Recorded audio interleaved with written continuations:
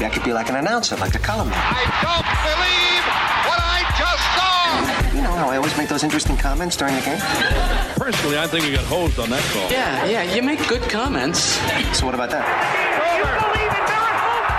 Well, you know, they tend to give those jobs to ex-ball players and people that are, you know, in broadcast. What about a talk show host? This is In the Booth. Talk show host, that's good. I think I'd be good at that. I talk to people all the time. With Matt Park. Welcome back in the booth, everybody, on a chilly but soon-to-be much better week here in Central New York. In all week for In the Booth from 2 to 3 as we get set for Orange basketball in the Dome Wednesday night against Carolina, and then the road trip to Durham and a matchup with Duke, which is Saturday night at 6:15. So good stuff coming, and the Tobacco road trip ahead. The Orange feeling a little better about themselves with a nice road win at Miami on Saturday, and we'll talk about that a good deal in our next segment. We'll visit with Tim Welsh of ESPN, get his thoughts from a little distance on what he's seen from Syracuse and around the college basketball landscape, where the Big 12 is a conference he spends a lot of his time in, but also the American. Cincinnati has lost 2 in a row, bowed out to Wichita State yesterday at home, a very rare Cincinnati home loss, and lots of other sports items, including a little baseball talk. We always like to do that to feel a little bit warmer on these wintry days. I thought it was supposed to be nice. I kind of underdressed for the occasion. I guess it's the next couple of days that it's going to be in the 60s, so we're looking forward to that.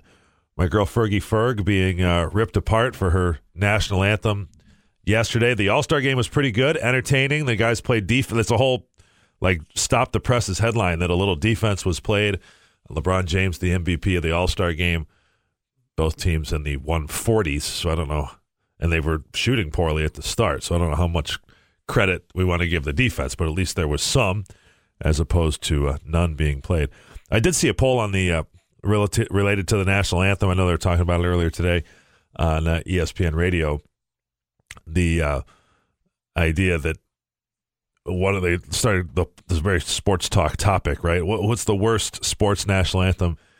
The fact that it's edging Roseanne Barr in voting means you're completely oblivious to how bad Roseanne Barr's anthem was back at the peak of her fame in 1990, I guess it was. It was a Padres Reds game. Not only did she completely butcher the anthem, which she didn't take seriously in the first place, she then grabbed her crotch afterwards. It's the all-time worst that I'm aware of performance of the national anthem. Carl Lewis has to be. Carl Lewis is bad, pretty bad. But Ferg, and they're, cut them the slightest bit of slack in that they're not professional singers. But Fergie letting it rip last night, she struggled, and not a strong suit. I didn't turn over to the All-Star game until it said it was supposed to start at like 8:20, and by 8:40 they still hadn't tipped off. It was a very long introduction. I guess Kevin Hart, I didn't see 1 second of that, but he was rough in the. Apparently did a roast of the players. He must have did the Will Ferrell trick, right? Is that what they did? Kind of the jokey introductions. That did not sound like it went well, but that's how she rolls. In the booth on ESPN Radio Syracuse here from 2 to 3 each weekday, brought to you by CH Insurance and Burdick Toyota. If you'd like to join us by phone, you can at 315-437-7644 or 4 ESPN 44. We're going to keep this segment a little short so that we can get to the annotated Coach Boeheim press conference following the Miami win and get into that in a moment. Let's go first to Jake in Syracuse on the phones. Hi, Jake. Hey, Matt, it's funny that you bring up Will Ferrell because I was just thinking about Syracuse's, bubble bid. And if you've ever seen, like, semi-pro where, you pass it up and it's like, pass it in. I'm not right. Pass it back out. Pass it in. Pass it out. It's kind of getting like that. Every other game, they're in, they're out. It's kind of getting crazy. As for Fergie, my 10-year-old daughter used the word abysmal last night. So it's good vocabulary for a 10-year-old. It was pretty brutal. I mean, it's kind of like The Last Jedi. Like, somebody had to sit there and say, yeah, this is a good idea, and then it comes out, and it's just like, no, that totally sucks. But I do like the All-Star game, the new format. Do you ever feel depressed when you see LeBron James dunk in an All-Star game and think, man, what could that guy have done in the slam dunk contest? Like, sometimes I just see him just miss his head off the rim, and I'm like, wow, that guy really could have done something. Thanks for taking my call. You got it, Jake. Lots to dig into there. First of all, he did do something. He just hasn't done it in a dunk contest. He's arguably the greatest player of all time. He's in anybody's discussion of, certainly those greats, and he's right there in the stratosphere of Michael Jordan and Bill Russell, et cetera. He just hasn't, and to use his expression, taken his talents to the dunk contest. We can get to the dunk contest in a second. I think creativity is we're sort of tapped out. We need some new choreography in the dunk contest. Some guys better than others there, but yes, LeBron I'm sure would put on a show if he were in that. It's a no-win situation though for big stars. Yes, because if you go through it and you don't do well, you look stupid, and if you win, you're supposed to win. So it's like a no-win for them. Yeah, and I would be one who, being a baseball fan, I would like to see the Bryce Harpers of the world in the home run derby too, and then they all back out or fear for being involved based on the myth that it, I guess it's not completely a myth, but that it's going to hurt their swing for the second half of the season or any of that. But lots to go in on there, and on Jake's call, the whole thing, and I don't know if you're underwater or speaking quickly. I didn't hear you very clearly there, Jake, on his take from the Will Ferrell ABA movie. And here's my thing with the bubble, and I hate to sound like grumpy old man, but I guess I am in this case. I can't get into the day-to-day bubble thing. The tournament isn't going to spontaneously start. They're going to let everybody play their games. I can't believe there's 50 guys in basements or girls or whoever that's doing 50 different brackets. Everybody sees Joe Lunardi's thing. Oh, I can do that. Hey, he's the one. He beat everybody to the market. He created his own little niche industry here. He's getting paid to do it. Most of the rest of you are not.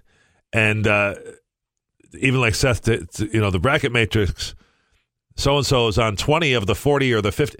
There's 50 people doing this?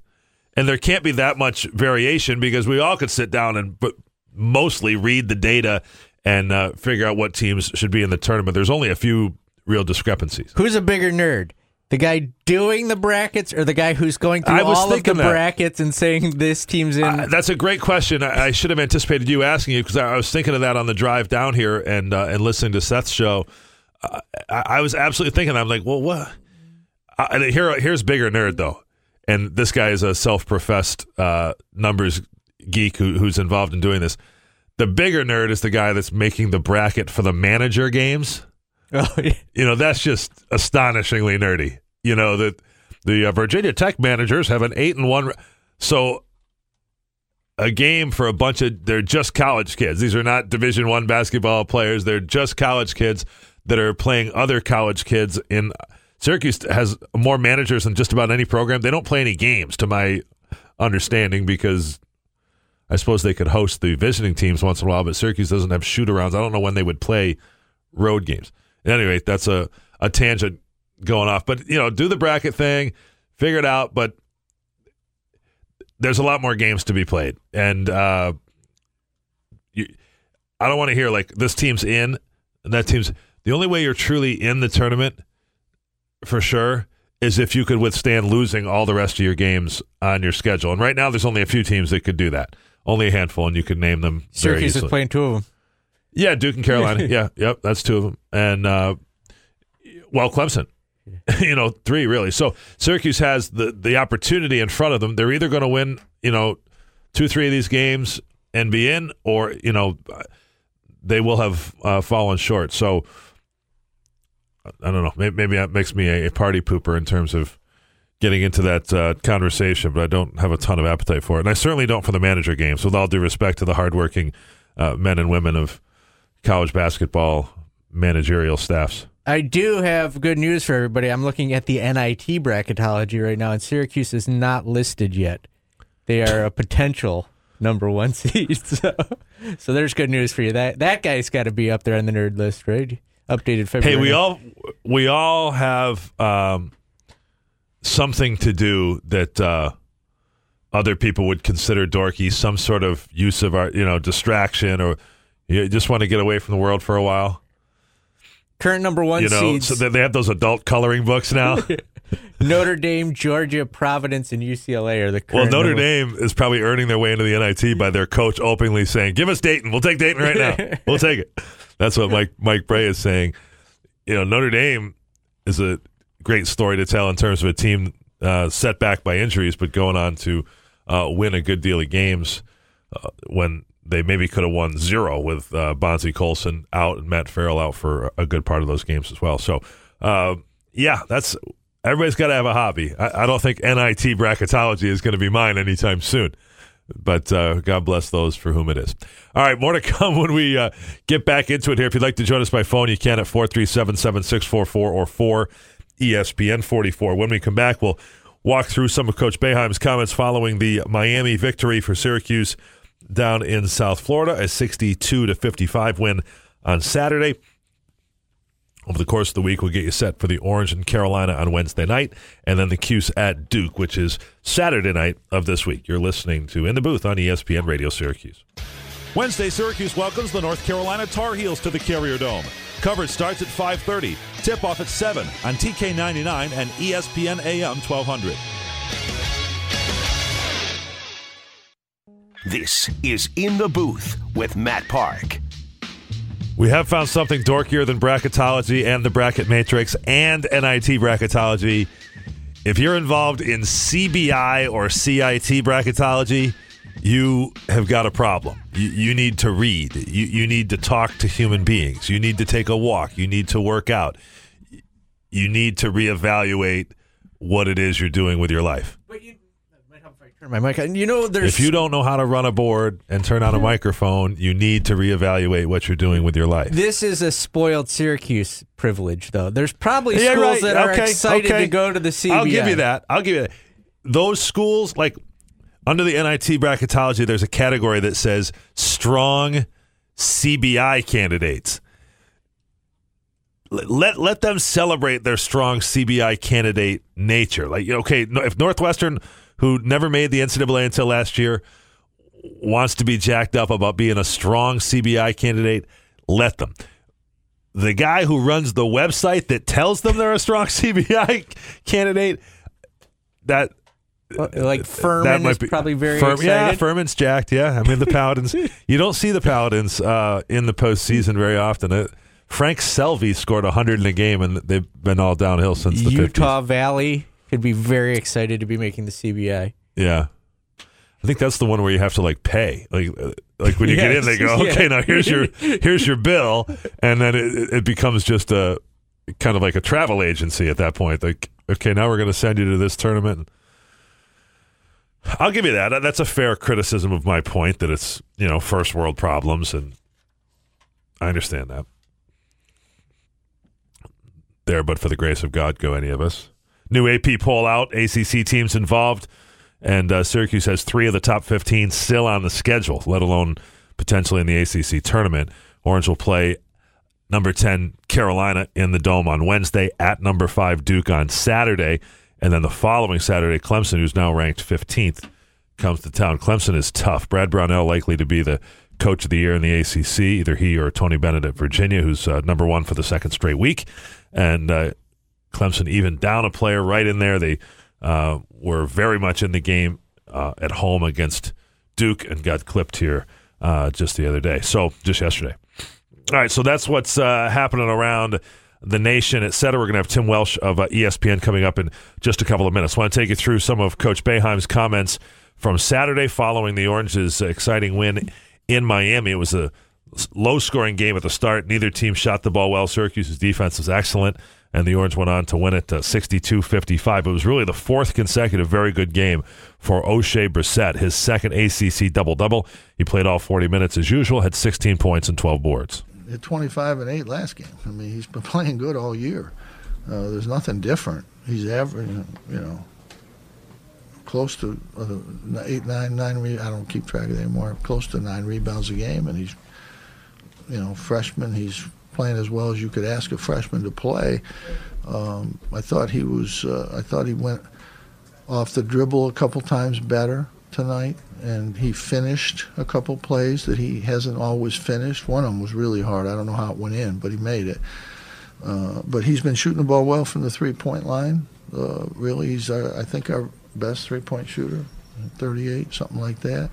But he's played well, really, from the beginning. And I think he's a really good player.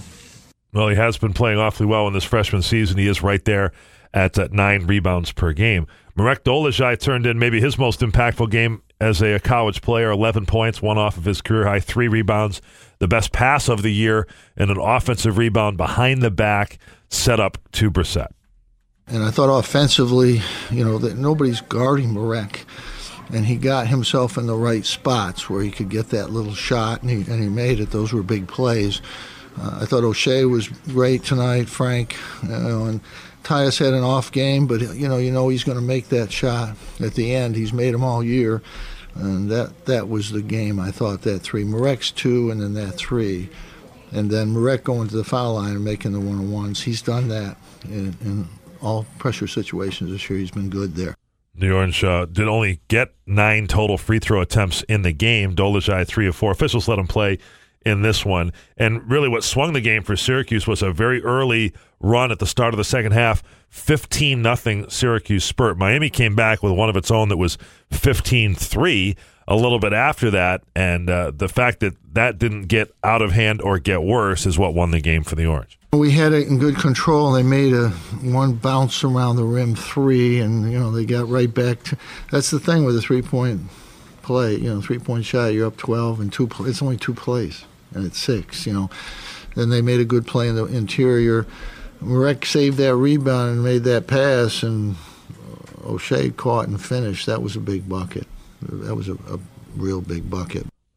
And certainly O'Shea had his share. Tyus Battle hit a big shot at the end of the game in a game where he did not have his shooting stroke overall, 4 of 14 altogether. So it got the Orange to 7-7 in ACC play, 18-9, and just continuing to need maybe one more shove or 2 more shoves to feel good about where they are in bubble and NCAA tournament consideration. Still would serve them very well. You got to win at BC. You got to pick off 2 or 3 more of these games with, in essence, at this point, only 5 left on the schedule. You got the 4 regular season games and 1 in the ACC tournament at minimum. Syracuse is so due to win an ACC tournament game that you figure they'll have to get one this year. Back to a couple of these comments, and these tend to be more in the range of what should we look for going forward. Frank Howard, obviously, for somebody who handles the ball as much as he does, is going to have to be key for Syracuse. Can he keep up the level at where he has played? He's made just 1 turnover each in 3 of the last 4 games. He led the team with 18 points, 6 assists, just the 1 turnover in 40 minutes. Again, he's done that 3 times in the last week and a half. Frank, I thought, was really good. He made buckets when we really needed them. He, likes as a really good little defender. He gets after people. I thought Frank handled that well. He only turned it over once. I thought he did a really good job.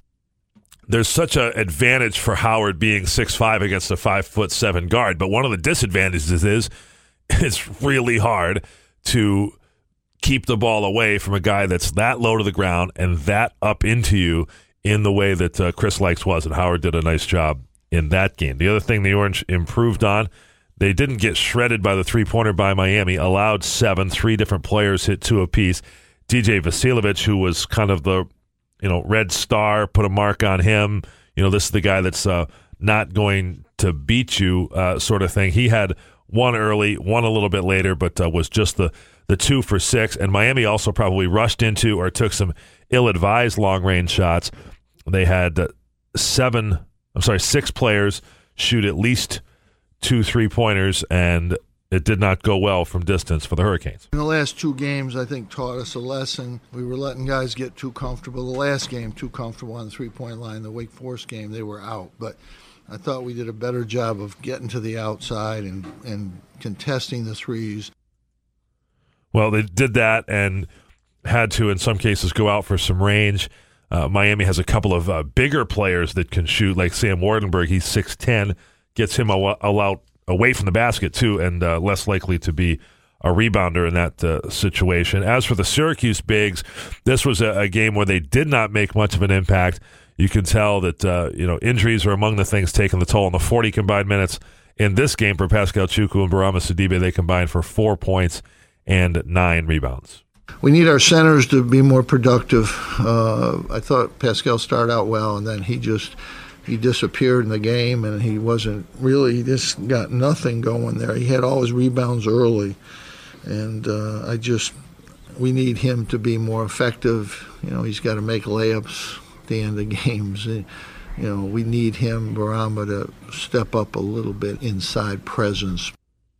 Well, that's something to watch for going forward here when the Orange play some really good teams down the stretch. North Carolina, led by a veteran guard in Joel Berry, but also in Luke May, a big fellow that can step out and can really bang on the inside.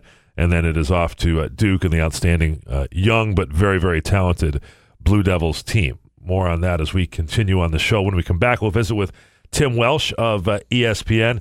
Tim handles a lot of games in the Big 12. You'll remember him as the former Iona and Providence coach, former Syracuse assistant coach, and certainly somebody who keeps an eye very closely on the college basketball scene. We'll check into that. Then Joe Salzone will swing by with Do We Care, including some baseball pace of play regulations that we'd like to discuss with you as we continue. We're in the booth on ESPN Radio Syracuse. Live from the DBOffers.com, powered by Drivers Village Studio. This is ESPN Radio. 97.7 FM Syracuse. And 100.1 FM Oswego.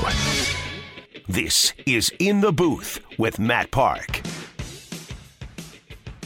Welcome back as we get set for Orange basketball in the Carrier Dome. It is a Wednesday night matchup with Carolina. 7 o'clock start as the Cuse looks to get over 500. Haven't been there since the win on New Year's Eve against Virginia Tech. Have not only gotten to 500, flirted with going over it, but not quite getting over the hump to get a winning record in ACC play, which would make you feel a whole lot better about what could potentially come for Selection Sunday, just a couple of weeks from yesterday. To get a little feel for the college basketball scene from a little distance, we thought we'd bring on our friend Tim Welsh from ESPN. Hello, Tim. How are you?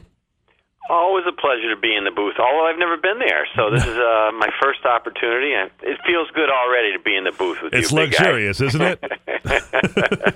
Nothing but the best for you. Oh, well, it's great. It's great. Just a shame I haven't been up there to see you in the Great White North, but I've been keeping track of everything from afar, as you said. Obviously, keep my finger on everything, but always the Cuse, that's for sure. Sure. Well, it's supposed to be in the 60s the next couple of days. I dress like it today, and I'm paying for it right now. But sure. That's what you guys always say. It's going to be in the 60s. Yeah. In February. Well, that would be great. Yeah, that'll warm everybody up for a big night on Wednesday night. That's for sure. Right. And as the people say around here, when that happens, all that it really means is you're either going to get the flu or your street's going to flood, or that's your typical Central New York attitude on nothing matters except that game at 7 p.m. Wednesday. It doesn't matter what the weather is. Come heck or high water, people will. Or as Bill Raftery would say, get Timberland Row ready and excited. Not Gucci Row, Timberland Row. So it's all good. I like it. We saw Raft the other day down in Miami. It was good to see our man. And on the day where Ian and Noah Eagle got a lot of attention, they did the combo there. Ian had the game on CBS and Noah on WAER. Nice of Raft. Usually the noon tips are not right up his alley, but he made the appearance, and you guys didn't hear him, but I did from my hotel room on the road, and obviously just like riding a bike. That guy pops easily, and that was a great story. Ian and Noah. I actually watched a clip of that last night, and Noah has the same wit as he looks like him. Obviously, he's talented, I'm sure, but the same funny wit as his dad. So I'm sure he's got a bright future. He certainly does. He's if you're going to copy somebody, Ian Eagle's a good place to start, and Noah's got the blueprint to that, and he'll do very, very well. Trust me on that one. So, what are your observations about what you've seen from Syracuse in this year here, where potentially a starting forward is gone on the first day of school? A guard that they had in mind leaves after 6 games. Another one gets hurt, etc. And right now they're 18-9 and at 500 in the league. Well, it's funny because obviously I think Jim's one of the all-time great coaches in the history of college basketball, or just coaches in general of any sport. And it's funny when you know him as good as I do and watching his teams through many, many years, going back 30, 40 years, way back even. It's the great teams that he has, the great talent, he always delivers, and he never gets any credit. But he doesn't have as much out there. He seems to get so much more credit, but he still has the same coaching job every year, and it's superb. And this year I think he's getting recognized for it because obviously I think even coming into the season, not a lot of people thought they were going to be very good because, you know, they lost the kid to the NBA draft, and they lost the kid to the transfer to Seton Hall. And then, you know, when you're depleted that much and you have so many new faces coming in to step up. I mean, Battle was there, and you didn't know what Howard would do, and you just wondered if they had enough pieces to withstand the season. And then when they had the injuries on top of it, he's done an amazing job, and the kids have done an amazing job. They really have. I mean, the staff, the kids, Jim, everybody together, just to kind of be in the position they are. I mean, they went through that little bump in that Georgia Tech, Pittsburgh. They weren't really good, but they got the win. The Virginia game, obviously against a great team, where they struggled to score, but they seemed to have found their way a little bit offensively. The Louisville game, I thought they clicked very, very well. Wake, they played well, hung in there at the end. And NC State, they just made a ton of shots. And NC State's a good team. It's not a bad loss in any way. I think they'll be in the NCAA tournament. And then the defense they played over the weekend in Miami was special. And I think Brissett is the key because he just gives them that force on the backboard, that guy that can rebound the ball. And when he's rebounding the ball, then that means they can get out and transition and score a lot easier. If they have to play a grinded-out half-court game, that's when they're going to struggle because they just don't have the guard play, the guys are just going to go get baskets easily in the half-court, and they don't shoot the ball well enough. So they've got to try to get out and transition, and I think that's where Howard is better, and that's where Battle can really flourish as well. And when they get out in transition and run a little bit, they can beat anybody in the ACC. There's no doubt about it. And then their defense has been pretty good. And I think that the part of the defense that sometimes lacks is then they don't rebound. And when they finish off with the rebounding, then they're as good as defensively as anybody in the conference, and that's what can take them, I think, into the NCAA tournament. Visiting with Tim Welsh, the former Iona and Providence coach, now a longtime ESPN analyst and a good one. And Tim, we know here, we've talked about it at length for years, but this year it's very acute. You know all these coaches, they're your brethren. How trepidatious would most people be in having three players play 40 minutes every game? Well, it's funny. Going around the country and you talk to some of these guys. We only got 6 or 7 guys. I remember going back to 1990 or 91 when we were with Jim, and we only had 8, I think, or 9. And the one thing is that everybody's happy. Nobody's mad in the locker room after the game. And nobody's like coming in, knocking on your door saying, I want more minutes, or I want more touches, or I want more this. It's just, you know what your job is. And I think Jim's a master of that, not only of that, but also understanding how you got to manage the practices, and certainly the injuries, they come and go throughout the season for everybody, but it's been devastating for them, and you got to just roll with the punches. And obviously if they lose anybody else, they're in major, major trouble because they're down to the bare minimum right now, and these guys, they're used to playing 40 minutes. You get used to it. There's a lot of timeouts. They charter now back and forth. The wear and tear of the travel is not as bad, even though the ACC does have some bad, pretty long road trips. But they're all flights, and you're home. You're only one night in a hotel. So Jim knows how to manage that. His staff does too. They do a great job with game preparation. They keep it short. They keep it to a minimum. As we know, Jim doesn't shoot around on game days, which I think is brilliant. You're not going to get anybody overtired, worn out, not only physically but mentally. And that's this part of the year. And you saw it down in Miami. They just went out, played their game. They made Miami shoot the threes. They weren't pretty offensively early, but they just got the job done. And I think everybody knows their role. And then if they can get out and rebound and get out and transition, I think they're going to be fine as long as they don't. I don't think they're going to wear out. I think obviously they just can't have any more injuries. I'll tell you who has started lately his own impromptu game day shoot-arounds, and it's paying off for him, is O'Shea Brissett. He has a couple times on the road gotten the bus driver to take him over to the gym with Adrian Autry. And obviously, I assume on these home days, they're getting to the Mello Center to shoot, and O'Shea is playing very, very well. Tim Welsh is with us. It's the Orange and Carolina on Wednesday night, then Duke to follow. So you talk about playing in the ACC here, Tim. This is where certainly there's always going to be opportunities. And if on that day it clicks, where the Syracuse defense for the most part has been very good, and they do make shots, well, not only are you just winning, but you're beating top caliber teams. All three of them are in the top 15. Yeah, there's no doubt about it. And, I watched Clemson quite a bit yesterday against Duke, and they're a good, solid team. They're really good defensively, so it's a very winnable game at home. There's no doubt about it. BC's scary. I mean, as we know, the guards, especially at home, are going to be. They can beat anybody. Already have a win over Duke. They can play. There's no doubt about those guards for BC. So you're going to have to take care of that. The Duke game will be great. It really will. I think Syracuse can play with them because we know Duke's going to go up and down. Duke's going to play some zone now. They're playing a lot of zone this all day year, yesterday, right, against Clemson.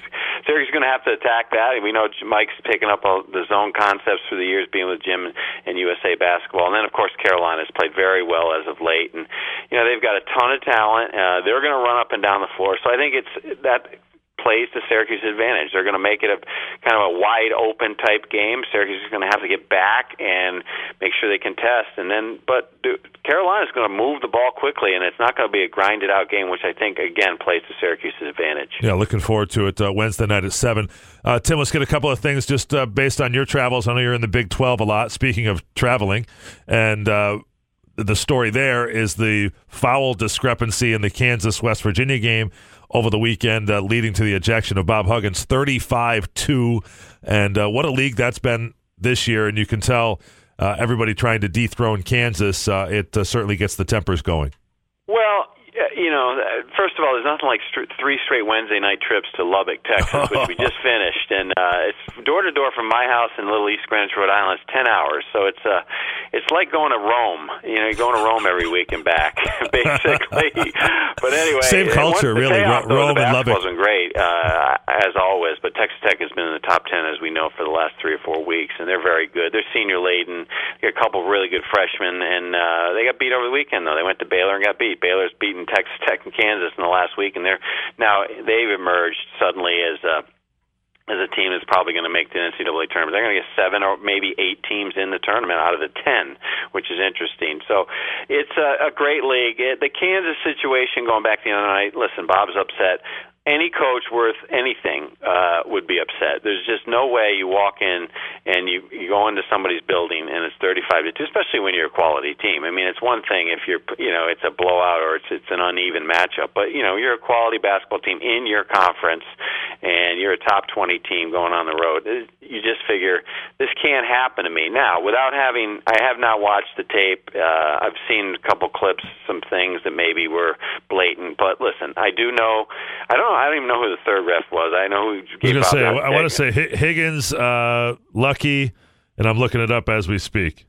Yeah, I didn't see who the third ref was. But speaking to Jamie Lucky and then John Higgins, I've had both of them, and I'll tell you what, they're hard-nosed officials, and you know who they are coming into the game. Both of them ref numerous Final Fours, and I would tell you this, that if I was going on the road to play, I walked out and saw them, I would be fine. I would be more than fine. I would be happy because, number one, they've got gritty backbone, both of them, and they're not afraid to call something against the home team. So saying that, knowing those two guys as I do, it's hard for me to believe that they were intimidated by Allen Fieldhouse. And matter of fact, there's no way they were. And so I don't know what happened in that game. It's certainly, we had that situation once at Rutgers, one of my first couple of years in the Big East. We went down there, and fouls were like 5-5 in the first half. The second half was 27-2, and I went ballistic. And I don't even know if I had a right to go ballistic, but when you see those numbers,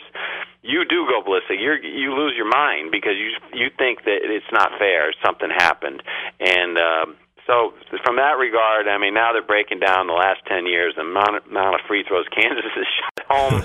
I saw that today is they've shot 542 more free throws than their opponents in the last 10 years, an average of 4 per game more, and the national average is 2 per game more in conference. So all that stuff is going to be broken down, at least till the end of tonight's game when probably Trae Young gets to the free throw line 20 times, and they'll stop talking about that. But it's interesting, and I do think that when you look around the country, going to Duke, going to Kansas, going to Kentucky, maybe going to Arizona, maybe even going to the Carrier Dome, sometimes it's just human nature. These officials will get intimidated by the home crowd, and it's not like they're favoring Syracuse or Kansas or Duke or any of these teams. It's just it happens sometimes because that's why you want to play at home. That's part of the home court advantage, and you hope that the officials can overcome that, but some of them can't. Some of them aren't good enough to do that. But I do think John Higgins and Jamie Luckey would overcome it and wouldn't have any problem with it. They are both hard-nosed, tough guys, and hence they threw Bob out of the game. They didn't want to hear it. Yeah, they're A-listers for sure. The third official in that game was Keith Kimball, so he'd be the junior official by far compared to the other two. If it makes anybody feel any better, the foul, if you look at, instead of the foul shots, the foul discrepancy was still not good, but much closer, 26-14. The free throw discrepancy, the largest in Kansas history, 35-2. All right, Tim, you're very generous with your time. We appreciate it. We'll do it again. Maybe we can walk through the bubble or something here in another week or two. Anytime, pal. It's great talking to you, and enjoy the rest of the run. Yes, we'll do, and I know you will from afar, so we appreciate that. Tim Welsh of ESPN, awfully good on college basketball, keeps a finger on what's happening not only in the leagues where he's paid to be the commentator, Big 12 and American, pretty regular, who didn't have a ton of time there to get into Cincinnati falling in back-to-back games here, losing at home on the weekend against Wichita State. Cincinnati certainly will be fine, but that's where he spends most of his time, but obviously always keeping an eye on Syracuse from a distance as well. When we come back, we'll wrap it up. Pace of play regulations new to baseball. Looking forward to that and more as we roll along in the booth on ESPN Radio Syracuse. Don't miss the Upstate Lacrosse Show this and every Saturday at 9 a.m. Hosted by Syracuse University four-time All-American Rick Beardsley and News Channel 9 Sports Director Steve Infanti. Covering men's and women's college, club, pro, and high school lacrosse teams from Central New York. Expert analysis, guest interviews, and previews of upcoming matchups. It's the Upstate Lacrosse Show. Saturdays at 9 a.m. on ESPN 97.7 FM. Do we care? Interesting. I doubt it. No, wait, the other thing. Tedious. But we will do this segment anyway. Don't care anymore. Here's Joe Salzone. I don't care no more. A new rule for Major League Baseball, the league placing stricter limits on mound visits by players for the upcoming season in an effort to speed up the games. Players will be allowed no more than 6 visits to the mound. Yeah, all for it. That's one of the things that I think unnecessarily slows down the game. There's no action. There is going to be a little stipulation I find interesting about is really more of an umpire safety thing.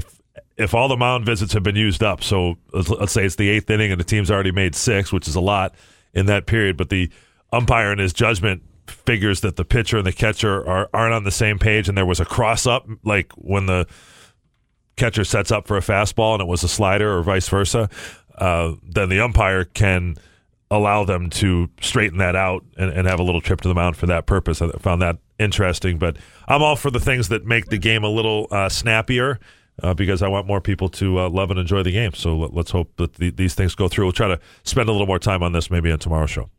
Just hours after NBC announced their newest on-air talent, Adam Rippon has pulled out of that job. The Olympic figure skater announced on Sunday that he would rather stay with his U.S. teammates in South Korea. That decision came just a few hours after the network announced the 28-year-old bronze medalist would work as a correspondent. Couldn't care less one way or the other than it's Rippon. What did I say? Did I put the emphasis on You said Rippon, like the mustard. Well, or Groupon. Right. There you go. Even better. And DHL says they're sorry for a lack of chickens at KFC restaurants in the UK. The delivery company has issued the apology for failing to deliver fresh chicken, forcing many KFC restaurants to temporarily close. I thought it was interesting the way this was messaged by the company. I think they just have a better sense of humor in the UK, and just the way they sort of phrased it, like, look, we're away from the fryers. We'll get back. We're keeping up our standards. Some restaurants are changing their hours. Some are changing their menu slightly, and others are closed. Get over it. We'll fix it. Basically, is what they were saying. Did it ruffle some feathers with the customers? The chickens were pretty happy with the development, I would say. All day with the puns. Do We Care is brought to you by Cam's Pizzeria. Cam's love it first slice. Is that a pun? No, it was an old man joke. Play on words? Dad joke?